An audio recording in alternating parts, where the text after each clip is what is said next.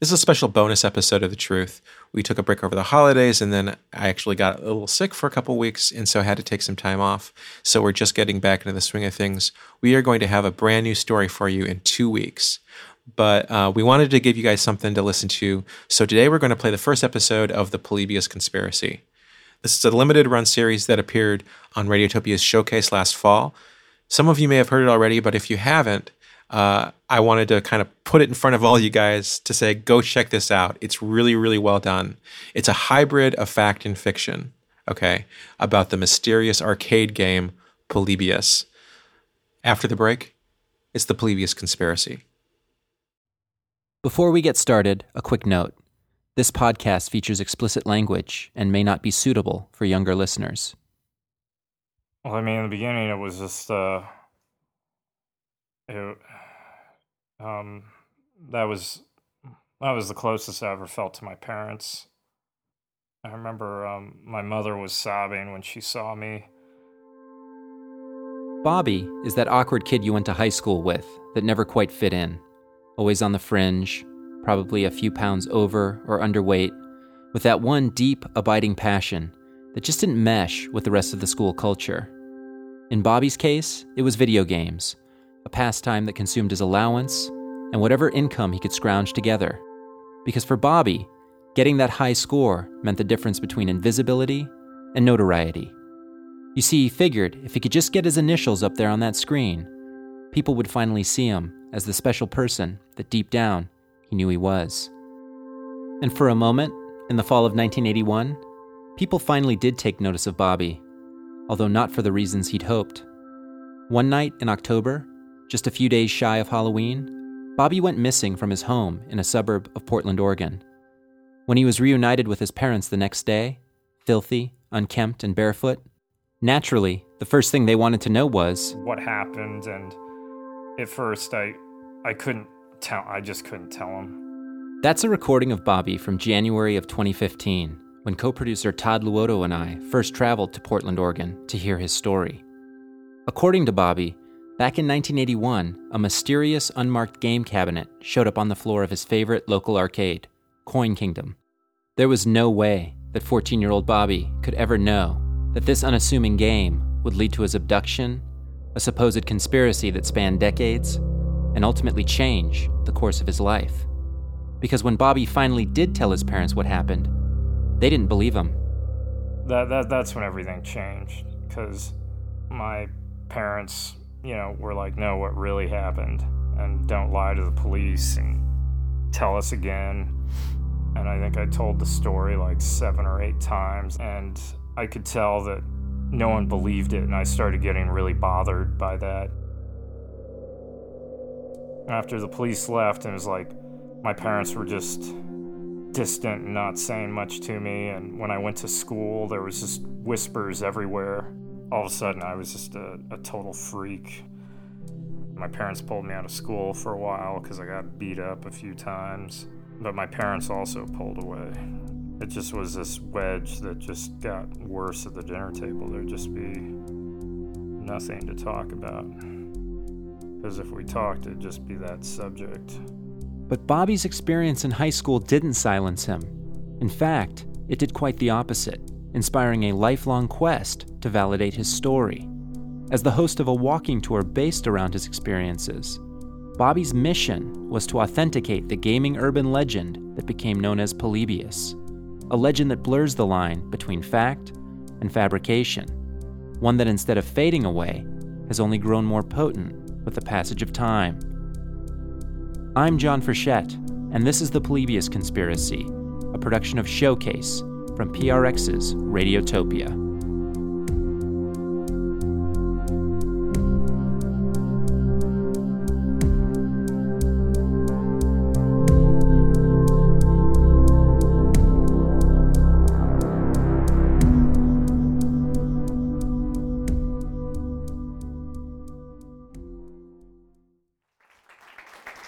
Hi, folks. Thank you for coming out tonight. The story that I want to share with you today, it's not about the horrors coming from some dusty old tome or an old scroll or like the Necronomicon or something like that. It's about horrific things coming out of an arcade cabinet. Portland's killer video game, Polybius. And it is a kind of local myth and a local legend. That's Joe Streckert, a Portland historian, journalist, and tour guide, performing before a live audience in the basement of Velo Cult, a Portland bicycle shop. Over 50 people came out on a weeknight to hear him tell the story of one of the city's most beloved urban legends. And there's a lot of them up here in the Northwest. Bigfoot, aliens, the Shanghai tunnels. We'll get to that one on the next episode. Even if you're not already familiar with the Polybius urban legend, it's something you may have noticed referenced on episodes of The Simpsons and The Goldbergs, in the pages of Batman Incorporated #1, or in a recent Nine Inch Nails music video for their song Less Than. Best-selling author Ernest Cline used Polybius as a plot point in his latest novel, Armada. The premise is that from 1977 on, Star Wars and Space Invaders and kind of everything that followed was not an accident, that movie was partially funded by the government to kind of help prepare everybody's hearts and minds for an alien invasion. And that video games and the whole video game industry was kind of shaped and repurposed to train the people of Earth to control drones using their video game consoles to fight off this alien invasion. In Armada, I took it a step further. Like, Polybius was just kind of the first of a series of games, and then I create a fictional sequel to Polybius called Phaeton. But before it became a sort of pop culture Easter egg, it was just a whisper circulating on arcade floors and the internet. Ernest Cline. I remember hearing it at an Aladdin's Castle arcade all the way in Central Ohio where I grew up. It was like one of those legends that got passed around the arcade just for years, and I remember hearing different versions of it. Joe Streckert. I have no idea when I first became aware of Polybius, which I think is perfect. Ask people like, when did you first hear the story about the guy with a hook for a hand that, pursued the couple in their car, and when they got out, his hook is hanging from the car? Ask them when they first heard about, the boogeyman or whatever. You don't know. With those sort of myths and legends and stories that people pass around, it's just kind of out there in the air. In the early 2000s, I just sort of became aware, like a lot of other people who were dwelling on the internet, that there was a killer video game from Portland, which I thought was cool, because I'm from Portland. And the story goes, in the fall of 1981, a mysterious video game showed up on the floor of several arcades in the vicinity of Portland, Oregon. According to Wikipedia, countless online forums that quote Wikipedia, and dozens of online articles that quote the forums quoting Wikipedia, Polybius proved to be incredibly addictive with local youth. But much like the kid that eats too much candy on Halloween only to get a stomachache, playing Polybius seemed to go hand in hand with a number of side effects. From the benign, headaches, dizziness, nightmares, to the more severe, depression, mind control, and suicide. There are even stories of mysterious men in black who would show up at odd hours at these arcades to check on the machine, collecting data from its guts and making note of high scores. Could it have been the product of some secret government mind control experiment? Here's Joe again. First known reference to Polybius. It is from August 3rd, 1998, from a coinop.org article. The game had a very limited release, 1 or 2 backwater arcades in a suburb of Portland. By the way, Portland is not a backwater, thank you very much. The history of this game is cloudy. The kids who played it stopped playing games entirely. One of them became a big anti-video game crusader or something. We've contacted one person who met him, and he claims the machines disappeared after a month or so, and no one heard about them again. The CoinOp post was popularized after it received mention in an issue of GamePro magazine, in which the veracity of the Polybius legend was declared inconclusive. We reached out to the owner and administrator of coinop.org, Kurt Kohler, asking him to shed light on the origin of the post, but he declined our request to be interviewed.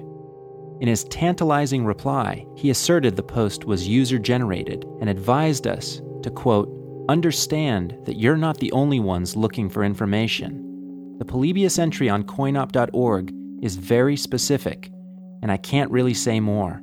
Sorry I can't be of more help. What did he mean by that? Was this just a feeble attempt at deflection? Kurt did not respond to further emails. Joe Streckert. So in July 2003, it shows up on the Snopes message boards. That's when you know you've arrived as an urban legend or a myth, if you show up on Snopes. And Snopes, when they investigated it, They declared that it was not a real game and they couldn't find any mentions of it. But you show up on Snopes, you've arrived, and other sites around the internet in the early 2000s start picking it up more and more and more after that. And that's where Polybius first becomes this underground internet phenomenon, where you have people claiming to know someone who played the game. Emulations of gameplay start appearing online, along with doctored photos of the cabinet. This is how co-producer Todd Luoto first introduced the legend to me, back in 2010. At the time, he thought it might be the germ of an idea for a movie, but the more we looked into it, the more it looked like a hoax. And then we heard from a friend in Portland about this guy who had given frequent Polybius walking tours as a way of getting his story out. And that's how we first met Bobby. Fuck it. I spent my whole life people not believing me. I'm to the point where I don't care anymore. Now people are talking about this, and what people are saying is just kind of like these light jokes and silly conspiracy theory stuff or urban legends, and it's just kind of fun, culty myth stuff. But this ruined my life. Coin Kingdom, it was one of the things to go and do. On the weekends, there was a spot to go check out, and anytime there was a new game, there was always going to be a line. It was kind of cool, because that's where I got to shine out a little bit, and I think people saw that I had something special that they didn't have. I was definitely the best player there. I would just always be very low-key about it. Bobby claims that one day, an all-black cabinet appeared on the floor of Coin Kingdom. This happened from time to time, developers sending out prototypes of new games without artwork. It caught Bobby's eye, and as he dropped his first quarter into the machine, he was captivated. I started playing it, and it was a completely different game, and there was, at first, nothing intuitive about it. And I, unlike most games, I did not get the knack of it quickly. I struggled. I felt like the way most other people struggled on average games. Because this was no average game. According to Bobby's testimony and online reports, the control panel featured a dial, whereas other games at the time used joysticks. And although it was recognizable as a space shooter, the graphics were much more abstract, full of strange geometric shapes and patterns. There was one point where it finally felt like I had found the rhythm of how to play the game. It clicked. It kind of occurred over a week. I've never done sports, but I imagine it's like someone learning how to surf or something, where you finally, it's not hard work anymore and you hit a flow. The day that happened, I hadn't died at all, and I started just going into these deeper levels.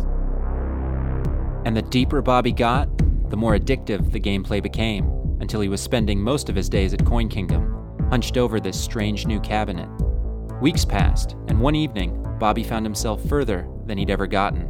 I've played games where things speed up and you gotta go faster, but the way this was an assault was very different, and my eyes really started to hurt. It just felt like things were popping loose in my head or coming alive, or it's just like popcorn slowly going off in my head. It was straining my circuit boards. And then at that time is when the screen just went totally black, except for me in the center, and I started getting defeated. I started getting attacked, and you just had to shoot these things, but you couldn't see them. And then Bobby died. At that point, Bobby says he wasn't feeling well. His head was throbbing, which is consistent with the alleged symptoms of Polybius, so he hopped on his bike and pedaled home, where he barely made it up the stairs to his bedroom. He felt like he was going to pass out with every step he took. A few hours later, he woke up with an intense thirst and wandered downstairs. And I was still having this awareness of things around me, and what Freud calls the uncanny, where I was in my house, but I was also in a totally foreign house. I was in a structure that I knew very well, but then there's this other part of me that just felt like this was a totally alien place. And as I was getting the glass of water, I felt something different that was just in the intuition to my side, and I turned, and that's when I saw them. It was 3 people in the front yard, and they were just standing there in shadow.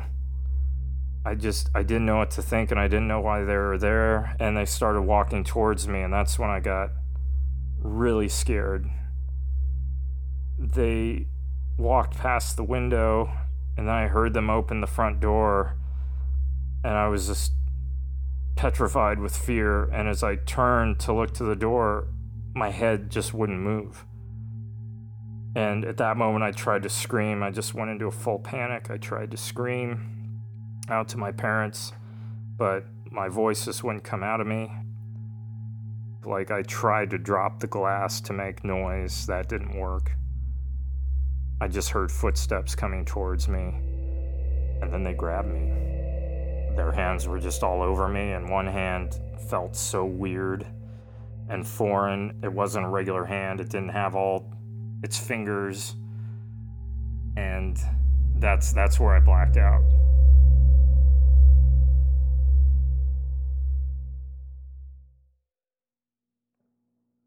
I don't know how to say it without being mean. Be mean, and then we can try again if you don't like how it came. I think some people choose to believe in fantasy over reality because it's easier to get along with fantasy than reality. That's Catherine Despira being interviewed by co-producer Todd Luoto. Kat grew up in the Portland area and was a teenager in the early 1980s when Polybius was alleged to have appeared in local arcades. Today, she's one of the most notable individuals in the retro gaming community, having written a number of articles on the scene, including a rather in-depth expose that debunked the Polybius urban legend.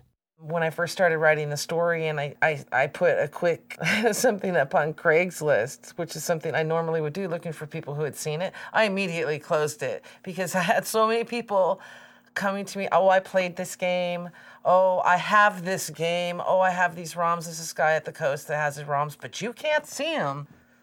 I just met so many people that weren't real about it, and I knew that they weren't. And I felt kind of bad. I didn't want to tell them I don't believe this because I kind of got the sense that they needed to believe it. There's a kind of perverse humor in all of this, given where Polybius gets its name, from a Greek historian of the Hellenistic period. Joe Streckert fills us in. So Polybius the historian wrote a series of histories called The Histories. Great name for a series of histories. Also, he was a cryptographer. And he actually had a few sort of, I think, forward-thinking rules about how he did things. For example, he wanted to corroborate information with interviews. Polybius, the guy, was very much into not just relying on hearsay or accepted stories. He wanted to actually track down people who had hopefully seen it themselves. So the fact that a mythic arcade game takes its name from someone known for being a fact-checker is one of the surest signs the whole thing, and therefore Bobby's story, is a hoax. Right? I guess if you're asking me straight up, do I believe Bobby? I do not believe Bobby. It's like the common conspiracy theory thing where there's enough gray area to let people wonder, but ultimately, if you're just looking at what's the most likely situation, it seems insane. That's Dylan Reef. This is a guy who's such a regular at Ground Control, Portland's premier retrocade, that they might as well put him on the payroll. Whether he's playing competitive pinball or designing immersive events and escape rooms for film festivals, when it comes to games, Dylan is your guy. We tried to get a sense of Bobby from the people who knew him, and it was a game of Tempest that first brought Dylan into contact with Bobby. High scores are obviously a badge of honor, and at one point, Bobby held down every spot in the high score on Tempest, which is, in this community, it's like a real FU to everybody. It's kind of like an assertion of dominance. I know that sounds super nerdy, but like if you can fill out an entire high score list with your initials, like you're unfuckwithable, basically. Until one day, you're not. Ground Control every year picks a game to do a tournament on, and this year was Tempest. Bobby obviously entered the tournament. It's his baby, so no one was surprised when he showed up. He did not fare very well. He was like the 4th or 5th high scorer, so he didn't even place in the tournament. And it's like, I don't know, it's depressing to see like a grown person get angry over something that's, at the end of the day, it's a game. And especially at Ground Control, which is such a community space, like it really is the type of place where you meet new friends. He's not allowed to compete in any tournaments anymore. I think that's one of the reasons we don't see him as much. Step outside of Ground Control and you'll find yourself in downtown Portland, the hub for many walking tours, where you might learn of the city's seedier past. There's plenty of murder, prostitution, even a ghost named Nina. These tours frequently combine the historical and the fantastic, and the tour guides are often just as eccentric as the subjects they exploit. They're also the perfect place for an outsider seeking a captive audience to tell his story to. Bobby's a guy that likes to be the center of attention. If he can hold court, he will do it. He likes his soapbox. So guess who started a walking tour? I mean, there's a huge market for kind of like spooky Portland and weird Portland, but he basically runs a walking tour very inconsistently, and he takes people from location to location in places he believes are connected to the Polybius conspiracy. He claims that he was abducted as a kid. So, for what it's worth, if you want to learn from Bobby's perspective, you can take these tours. So naturally, after hearing of Bobby's reputation around town, we had a lot of questions for him. One of the things we wondered about was the way he had chosen to tell his story. A walking tour. Why a walking tour? I mean, it just seems so easy to label him as someone who decided to exploit a local legend for a quick buck. It's a lousy way to make a living. So, like, the argument that, like, oh, you're doing this for financial gain is a bogus argument. I could go get a job at the McDonald's and probably make more money per week. When I started to see posts about Polybius, people had the benefit of the anonymous factor of the internet, and it was all smoke and mirrors, and I wanted to do the exact opposite of that and do something where here are the straight up facts. Here's me. You can actually meet me in the flesh. You can shake my hand. I will take you to the actual locations. It's important to just get so the fucking facts are straight for once. Versus right now, it's just a whole garbage pizza of fact and fiction, and then it just makes the whole thing seem like it's not real and it's a joke. One of the many interesting things about Bobby is how skeptical even he is of people who claim to have played Polybius. You'd think he'd be happy to invite as many people into his corner as possible. But no. Here's the thing about Polybius. Of all the times that I've done this, and I've had thousands of people come through on the tour, no one themselves has ever actually played the game. Because everyone always talks about someone else they knew who played it. Or if someone does claim they've played the game and I talked to them, it was clear they're lying and they're actually just trying to test me.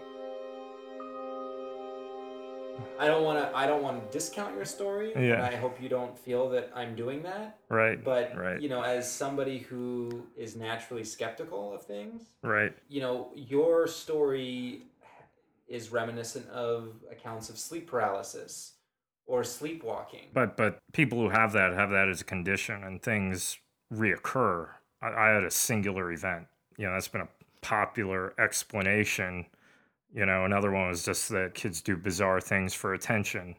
Or other people thought like, oh, he just ran away and then got chicken because he got, caught up in the middle of nowhere and then needed to cry out for help, like a cat that got too far up in the tree.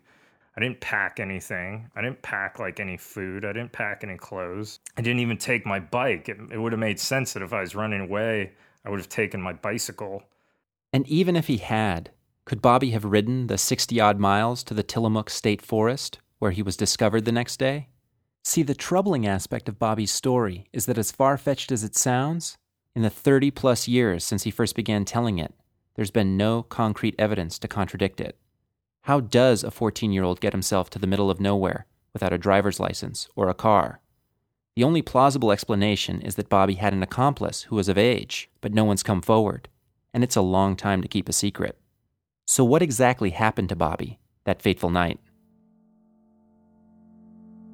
I came to, and I was just dizzy. I couldn't tell if I was upside down. I kept opening my eyes, but it was just blackness everywhere. I tried to say something, but something was in my mouth. It was down my throat. I gagged on it. I realized I couldn't move, but this time it wasn't because my body had paralyzed itself. I was being held down by something. And then I started to hear a sound in front of me. I heard this thrashing sound. I was just helpless there. I thought this thing was gonna kill me. And finally my eyes, they adjusted just enough and I could barely make out the shape. And it came towards me and I was trying not to breathe. I was thinking maybe it wouldn't see me, but it came right up to me. And I remember just thinking it was like it was something that was maybe gonna like just bite my face off. And then it just said, shh. And it said, we're gonna get out of here. And it was a boy's voice, someone like my age, just some other kid. And he just started tugging on all these things that were like vines, like old vines that were gnarled up around my body that were holding me down. And with a lot of effort, he was able to rip one arm free. It was like sandpaper. I was just getting cut all over. I finally got my legs free, and then he just said, run. We just ran down what I realized was a tunnel. I didn't even know what the space was we're in before, but there was a tiny light way in the distance. We just kept running towards it, tripping and stumbling over things, and it seemed like things were after us. Outside, we climbed up out this hole. It was this blinding daylight. I was still just terrified something was going to just get us from behind, and that's when the boy I was with, he turned around, and he was just so mangled and just so cut up and just sweaty and dirty and just looked like he'd been starved, and his eyes were just saucers, and I thought he was terrified at something behind me, and I was too scared to look. We both just ran, and he started running up this steep, rocky hill thing, this small mound, and I just ran the other way. I just kept running and running. I never looked back. So Bobby was safe, at least for the moment. As for the boy that helped him, he'd vanished. Had he been captured by the unseen thing that was chasing them from the tunnel? Or had he too escaped? The thought crossed Bobby's mind to go back and look for him, but he couldn't make heads or tails of where he was in the forest. So the only option left for him was to try to make it back to civilization, alive. And for a while I thought I was going in circles, and finally I came up to a small stream, and that's where I finally stopped and was still, and all I heard was the trickling of the stream. There was a strange rock that looked like it had a face on it, so I just crossed over the thing and just kept running barefoot, and my feet were bleeding. And then I finally made it to a hiking trail. And from there, I just found my way out to a highway. Incredibly, the sight of a filthy, barefoot boy on the highway was not enough to stop the few motorists that were using the route that morning, and Bobby had to walk several miles to the closest gas station, where he called his parents collect from a payphone. You know, I just remember taking a bath and eating a meal and just finally starting to feel better and feel safe. And I had a brief period of feeling better, because then just came all the doubt, and no one believed me. I'd realized this was just the beginning of a whole different nightmare. For one, investigators could find no such tunnel in the forest, and though Bobby insisted they were looking in the wrong place, to this day, even he can't locate its whereabouts. And then there's the question of the boy, the one person who could have corroborated the story of a 14-year-old runaway. Who was Bobby's savior, and why to this day is his identity still a mystery? There are only 3 possibilities. Either he never existed at all, or he escaped and for some unknown reason decided not to come forward with his story, or he never made it out of the forest. For years, I pounded my head into the wall thinking about that question. There was this feeling for a while that if I could find him, then I wouldn't be alone in this mess. Like, even if we couldn't crack the code on this, at least we wouldn't be alone, or I could ask him what his experience was like. You know, doing the tour is a way to exercise my demons on a daily basis. It's like singing a song that purges something, some sickness inside you. But, you know, it does allow itself also that if that kid had survived, this is something he might hear about, and if he ever wants to, come out and meet me. I am in the open.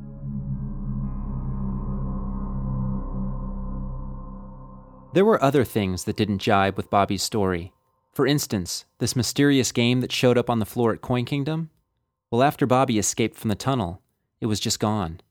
Sure, over the years, people have claimed to remember seeing a black cabinet during that time frame. But how much is truth?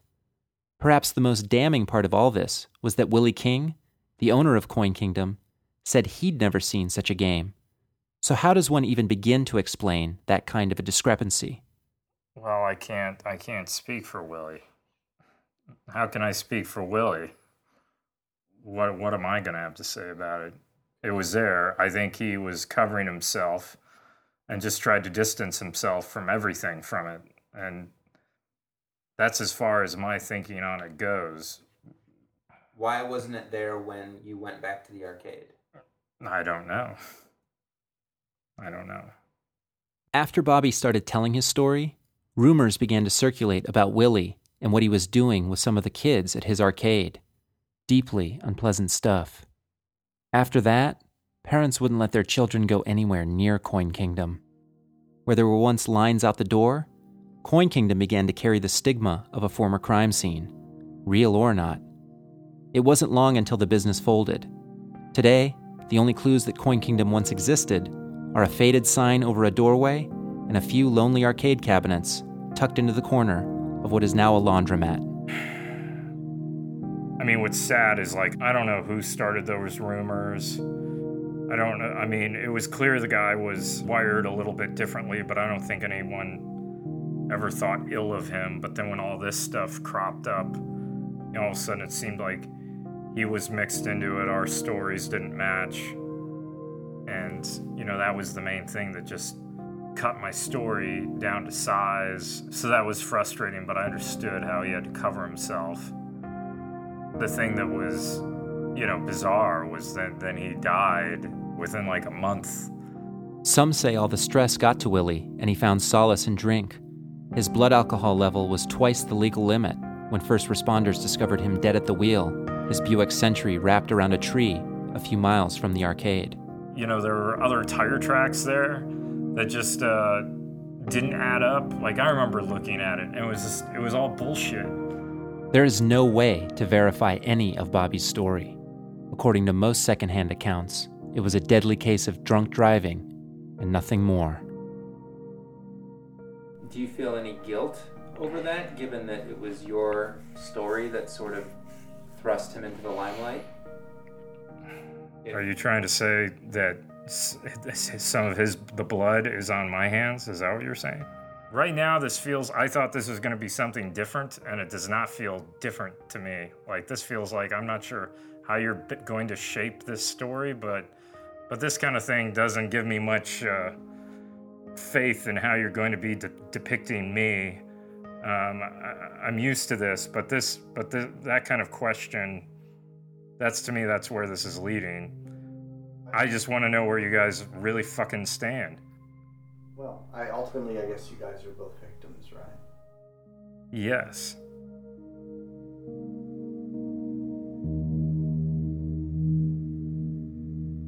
Who are the victims here? Is Bobby the victim of a crime that's gone unsolved for decades out of adult ignorance? Or is he the perpetrator of a hoax that certainly cost one man his reputation, if not his life? What of all the people who shelled out $20 for his tour? Are they the victims of a scam that purports to tell the truth, when in reality, it's just more lies? Or is the real victim an unidentified boy whose remains are lost among the trees, somewhere deep in the Tillamook State Forest? By any definition, a crime requires evidence, and over the years, as Bobby's maintained his story, that's always been the one thing he's lacked. Until now. No, I was done with the tour, and I was outside the laundromat, and that's where people will take their photo with me. That's where people give me tips or tell me to keep fighting the good fight. I'm definitely a magnet for all kinds of conspiracy theorists. But one person waited till everyone was gone and pulled out a newspaper clipping, and it was an old photograph of a bunch of kids in an arcade, and I realized it was Coin Kingdom, and one of the faces in there my finger just went right to it. That was the boy who rescued me.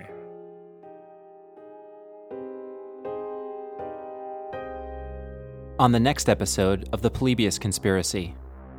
All the color went out of Bobby's face. You hear people say that all the color went out of someone's face, but it really did. It wasn't something you could fake. He recognized Mark. I believe Bobby. I believe Bobby.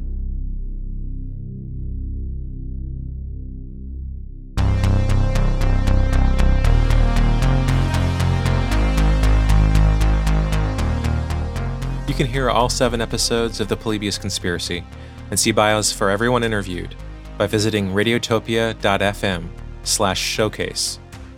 The Polybius Conspiracy is a production of Showcase from PRX's Radiotopia. The series is produced by John Frechette and Todd Luoto and executive produced by Julie Shapiro. The Truth will be back with an all-new story in 2 weeks. In the meantime, you can learn more about our show on our website, thetruthpodcast.com. Our associate producer is Carrie Caston. Our intern is Madeline Stouffer. I'm Jonathan Mitchell, and you have been hearing The Truth.